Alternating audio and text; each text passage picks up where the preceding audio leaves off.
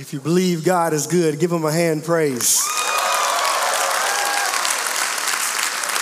Amen. It really is a privilege for me to be here this weekend with you to deposit God's word into your life and to partner with him in what he is already doing in and through you. If you don't know me, my name is Rich Bowman, and I serve as one of the campus pastors here at our downtown Durham campus.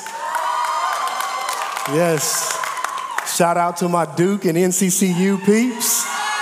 Yeah. It's only a handful, but we represent. I like it. Listen, I'm going to be honest with you. Preaching to college students are some of my favorite people to preach to because y'all are the closest thing to preaching in a black church. I know y'all like to talk back to the preacher. And that's the type of church I grew up in, all right? And so you got my full permission to shout hallelujah, to say amen, to say preach, preacher. Whatever it is you want to do, I want you to feel free to encounter and experience Jesus tonight. Amen? Won't you join me in a quick word of prayer? Father, our greatest need tonight is to behold Christ. It is to see Jesus. God, that we might walk out of these doors tonight never the same. So, Father, I pray that I wouldn't get in the way of that, God, but I would help usher, God, my brothers and sisters in this room tonight to see Christ. That, God, as I lift you up, that you would draw us to you. And, Father, I pray that you would give me clarity of mind and precision of speech to articulate your word in a way, God, that glorifies you. Father, we thank you for this opportunity, and we pray this in Jesus' name. Amen. Well, if you've ever spent any time studying American history, you ought to be familiar and acclimated with a historic war called the Civil War. As tensions grew between northern and southern states over the issue of slavery, and a variety of other social and political issues, these two regions of our nation had a fight. And one of the most significant memories and moments during the middle of this war was when Abraham Lincoln decreed the Emancipation Proclamation, granting freedom to nearly 4 million Negro slaves in southern rebellion states. However, if you were to dig a bit deeper into history, and if you were to study what life was like for many Negroes after the Emancipation Proclamation, you would soon find out that the freedom they were promised was not the way that they were treated in practice. In fact, 100 years later, after the Emancipation Proclamation, on August 28th, 1963, Reverend and civil rights activist Martin Luther King stood on the stairs of Lincoln Memorial, and in his famous "I Have a Dream" speech, he opened up with these words: 5 years ago, a great American in whose symbolic shadow we stand today signed the Emancipation Proclamation. This momentous decree is a great beacon light of hope to millions of Negro slaves who had been seared in the flames of withering injustice. It came as a joyous daybreak to end the long night of their captivity from slavery. But 100 years later, the Negro is still not free. 100 years later, the life of the Negro is still badly crippled by the manacles of segregation and the chains of discrimination. 100 years later, the Negro lives on a lonely island of poverty in the midst of a vast ocean of material prosperity. 100 years later, the Negro is still languished in the corners of American society and finds himself in exile in his own land. 2,000 years ago, there was a divine emancipation proclamation that was decreed by God, signed by the death of Jesus, and sealed by his resurrection. so that people from every generation, of every tribe, tongue, nation, and language could be set free from the shackles of sin and death. But see, there are some of you in here who are still bound to the shackles of sin and death because you have chosen to reject Jesus. But for those of us who have accepted Jesus as our Lord and Savior and who have submitted to his lordship, even though we would say this momentous good news of the gospel served as a great beacon light of hope, we are still living as if we are not free and victorious in Jesus Christ. We are crippled in our conscience by the shame of sexual failure. We are oppressed in our hearts, in our souls, over the guilt of inconsistent prayer and Bible reading. We are crushed in our souls with this nagging sensation that God is harboring some sense of resentment and anger towards us. And we live in this constant state and tyranny of trying to perform to earn God's love and approval. Thus we live as if on a lonely island of discouragement, languishing in the corner of defeat. But if there is any chapter in the Bible where God shouts from the hills of heaven that you are free, and he shouts from the mountaintops of eternity that you have victory, it is Romans chapter 8. Some have even called this the greatest chapter in the entire Bible, calling it the inner sanctuary of the cathedral of the Christian faith, portraying some of the most beautiful blessings and wonderful promises that we have in Jesus Christ. And in the little bit of time that I have with you tonight, I just want to invite you to look at two of those promises in the opening verses. Number one, we are free from the penalty of sin. And number two, we are free from the power of sin. We are free from the penalty of sin, and we are free from the power of sin. Let's look at the first one together. Beginning in verse 1, the Apostle Paul says, "There is therefore now no condemnation." I want you to repeat that after me. Say, no condemnation for those who are in Christ Jesus. I want you to notice that Paul begins this verse with the word therefore. This is Paul's way of saying, in light of what I just said, the fact of the matter is this. And so the question is, what did Paul just say in order to come to the conclusion that we are free from the penalty and the condemnation of sin?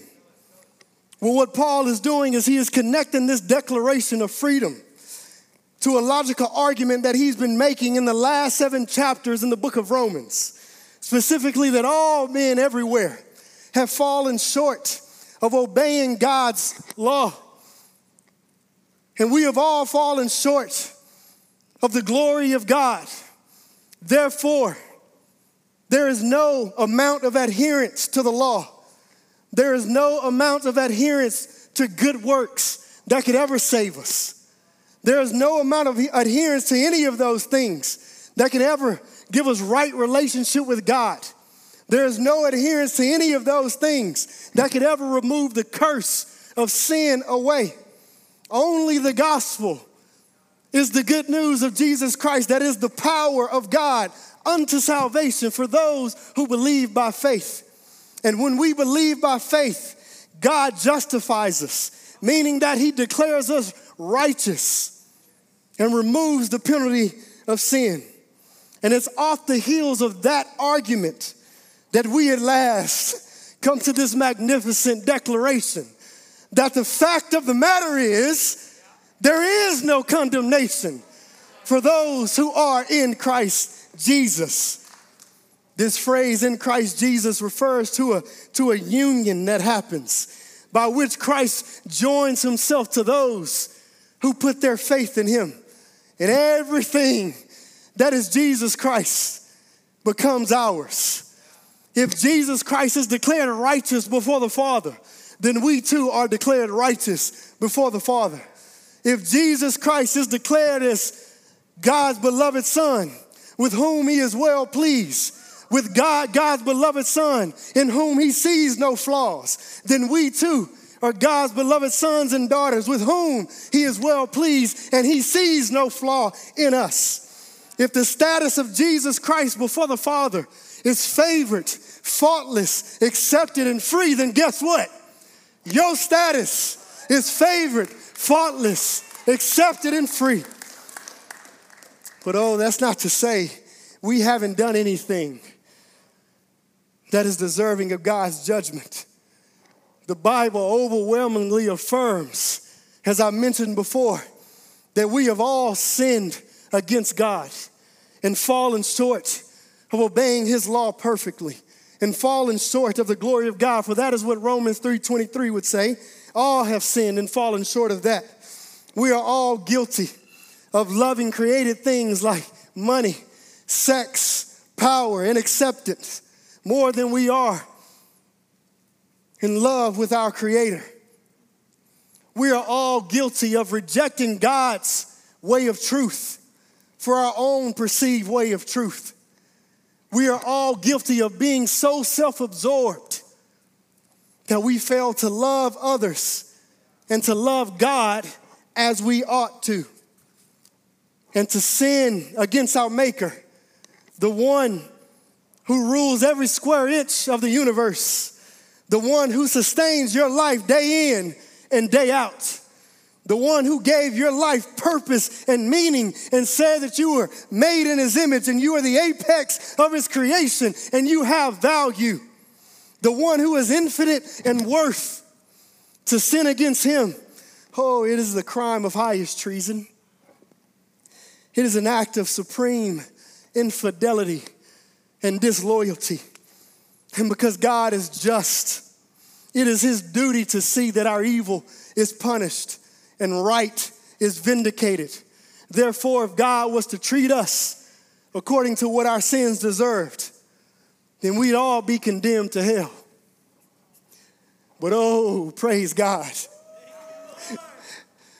Praise God that he is not tight-fisted with mercy, but he's open-handed.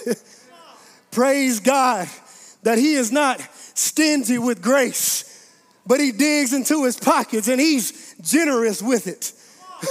Praise God that he is lavish with his mercy, so much so that when we enrolled ourselves willfully into the university of sin and we worked up a debt that can only be paid in full by death, our God who is gracious, our God who is compassionate, our God who is good, he sent a Savior to pay for it all. And when we put our faith in him, that death is given to our account. And that is good news, church. That is good news. It reminds me of something an old man by the name of John Flavel. He wrote it. It was called The Father's Bargain. 1600 a minister from the 1600s. And as he was thinking about what God had done for us through Jesus Christ and just in awe of it, he began to imagine this conversation that was happening in heaven between God the Father and God the Son. And the Father began by saying this: "My son, here's a company of poor souls that are exposed to my justice. Justice demands punishment for them, or justice will be satisfied in their eternal ruin. What should we do for these souls?" The son replied, "Oh, my Father, such is my love to and compassion for them, that rather than they perish eternally, I will be responsible for them as their payment. Bring in all their bills that I may see what they owe you. Bring them all in, that there may be no penalty for them ever again. I would rather choose to suffer your wrath than they should suffer it. Upon me, my Father, upon me be all their debt. The father replied, saying, but my son, if you pay for it for them, you must pay every penny, every drop of it, every last mite, with no exceptions. If I spare them, I will not spare you. The son replied and said, let it be so. Charge it all upon me. I am able to discharge it. And though it will cost me, though it will impoverish all my riches and empty all my treasures, I am content to go through with it. Oh, I don't know about you, but that's good news to me. That is good news. That is a good report from heaven to me, because here's the deal. If Jesus paid for it all, then the verdict is in. You are not guilty.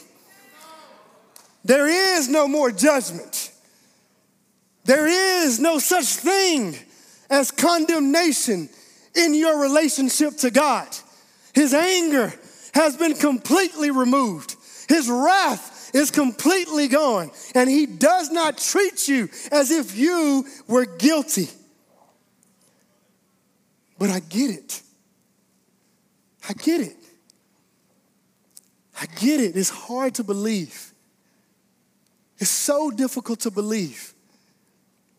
Because when you look at yourself in the mirror of God's word and you start comparing yourself to other devoted Christians, you start having this lingering sense that I just don't measure up. And then I'm continually missing the mark over and over and over and over again.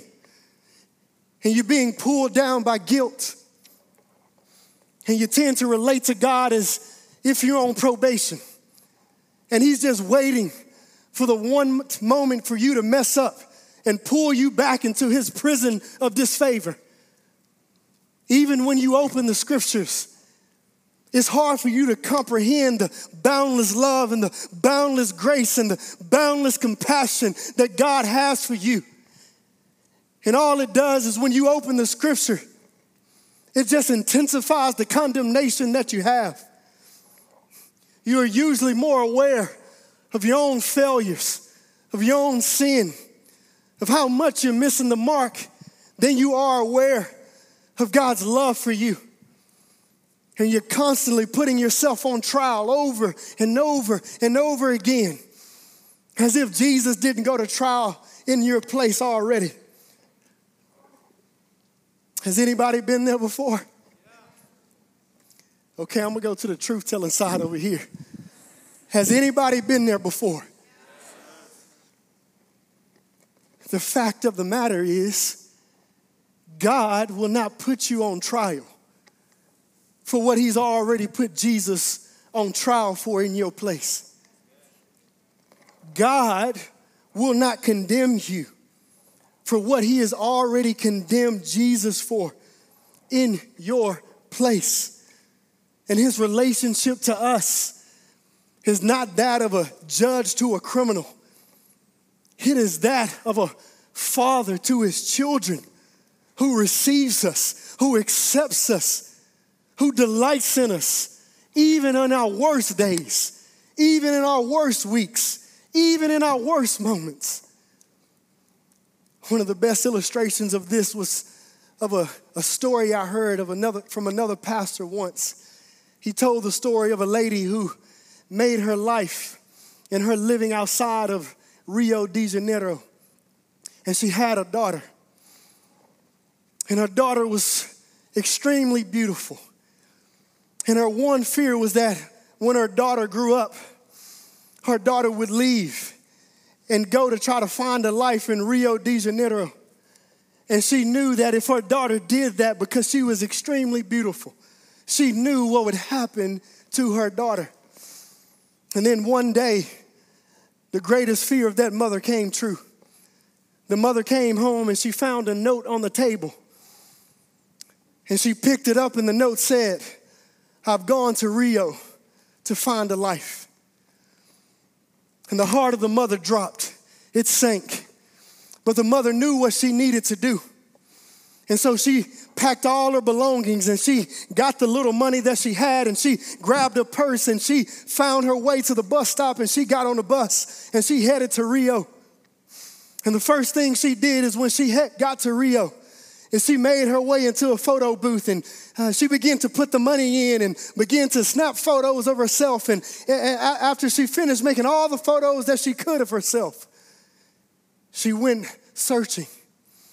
And she searched in every bar, in every club, in every hotel, in every restaurant, and everywhere she went, she left a photo of herself. She ran out of money, and she went home. One night, the daughter is coming down the stairs, stumbling. She had become a prostitute. Looked like she aged 15 years. And as she's walking down the stairs feeling like she's about to lose her life, she notices a mirror on the wall. And she's looking at herself in the mirror. And all of a sudden, something catches her eye. It's a picture of her mother. And she's in shock. And so she grabs the picture. And she turns it around. And on the back of the picture, it says, "I do not care what you have done. And I do not care who you have become. Come home to me. I do not care what you have done. I do not care who you have become. Please come home. I know that there are things in your life that you will never tell anyone because you're so ashamed. I know that you think you are defined by your present sins and your present mistakes and your present failures. And I know that sometimes you are afraid of what you might become and what you might do in the future. But at the same time, I believe God the Father is saying, I do not care what you have done. And I do not care who you have become. My son, Jesus Christ, has paid for it all. It is no longer on your record. Your sins have been forgiven and they have been forgotten in the sea of forgetfulness. And God does not deal with you according to your mistakes. All your sins in the past, all your sins in the present, and all your sins in the future have been removed. And I know that's hard to believe. I know it's difficult to believe. Because I'm right there with you. I'm right there with you. If there's one thing I struggled with the most was to believe that God loved me the way that he says that he does. But I have to be convinced that if he says there is therefore now no condemnation for those who are in Christ Jesus, God's it got to be true. But that's not it.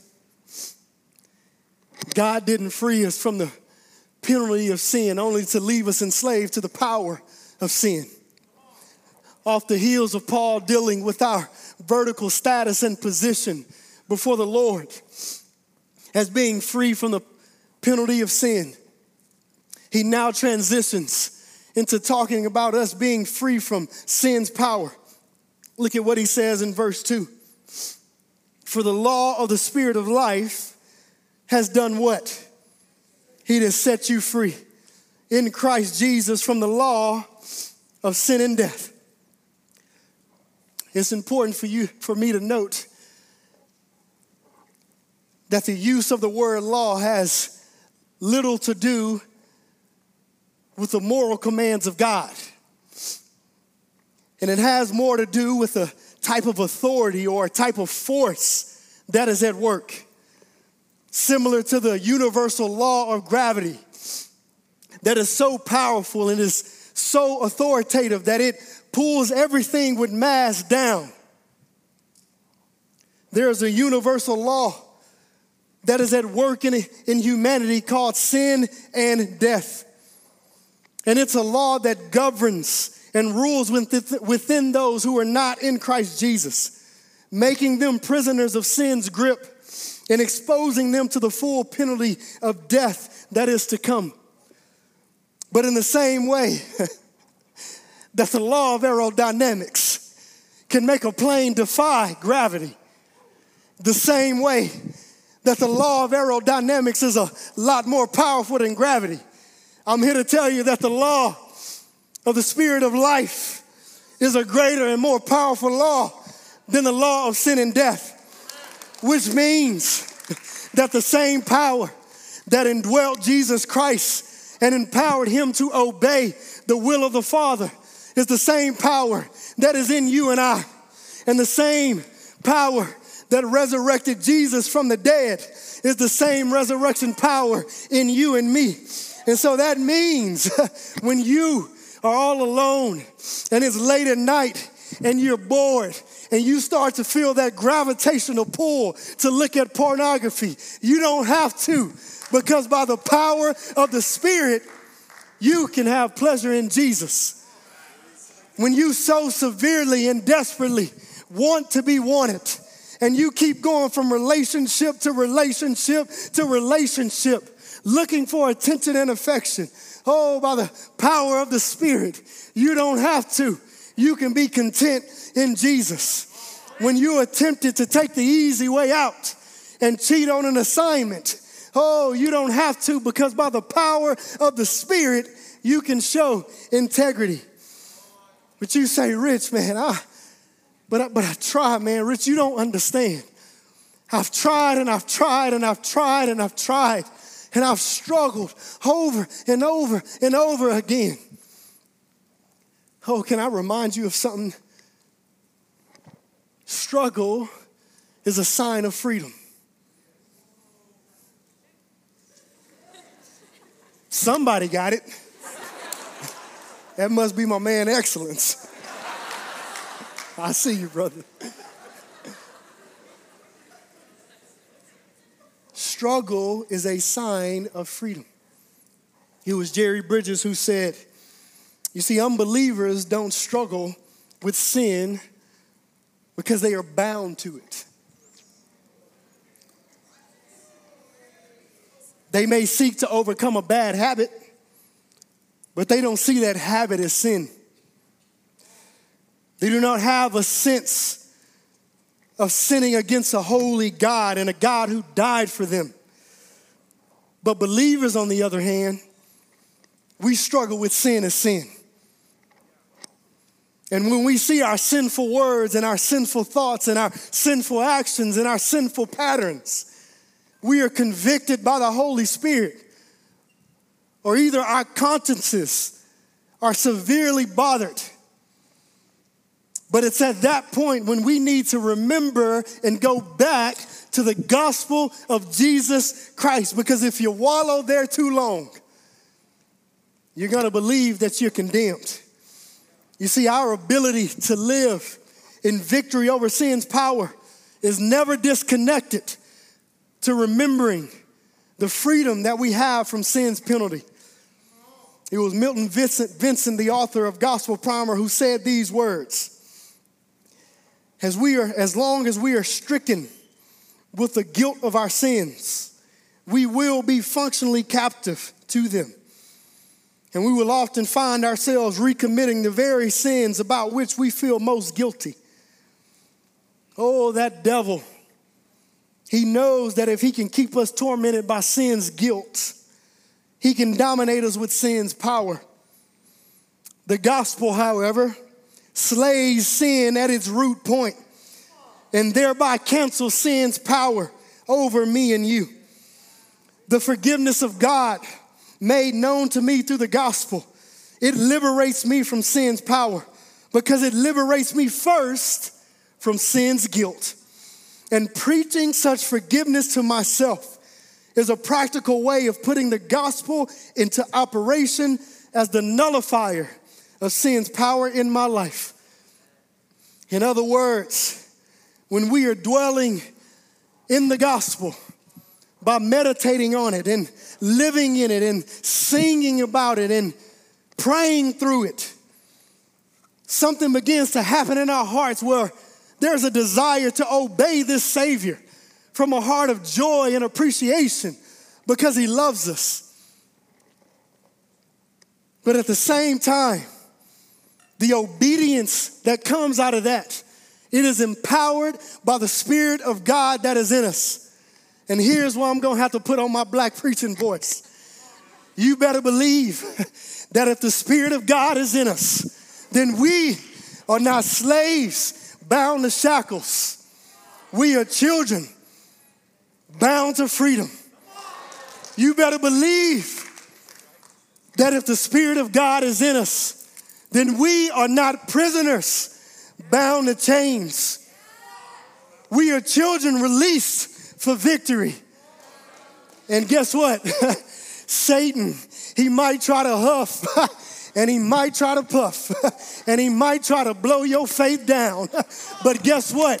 If Jesus is for you, who can be against you? If Jesus is for you, you are more than conquerors in this Christ Jesus. And so in the great words of that old Negro spiritual, free at last, free at last. Thank God Almighty, we are free at last. Hallelujah and amen. Oh, y'all ain't get that. Y'all ain't get that. Y'all are free at last. Y'all are free at last. And listen, as I'm done, and it's time for y'all to respond. But I know that there are some of you in here who don't know Christ. I know that. You've heard the gospel today, and you got a choice to make.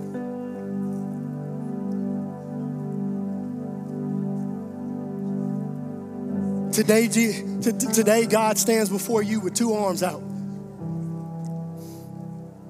One saying, come on. Here's my grace. Here's my mercy.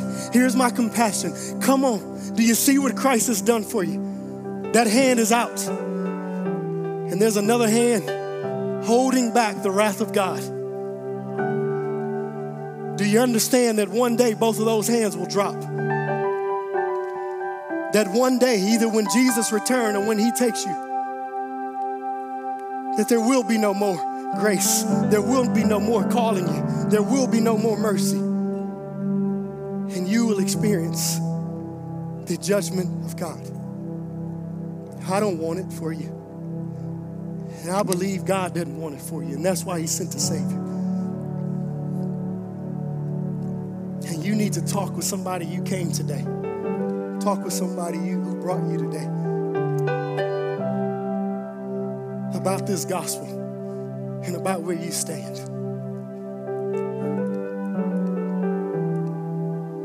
But then there are those of you who you've received Christ and you know this to be true. But there's a gap between what you know and what you feel. And you just need to plead with God to help you believe that this promise is yes and amen for you in Christ Jesus. You need to plead with him. You need to beg him. You need to get some brothers and sisters around you to labor and intercede in prayer on your behalf and pray the gospel over you until joy and freedom wells up in your heart.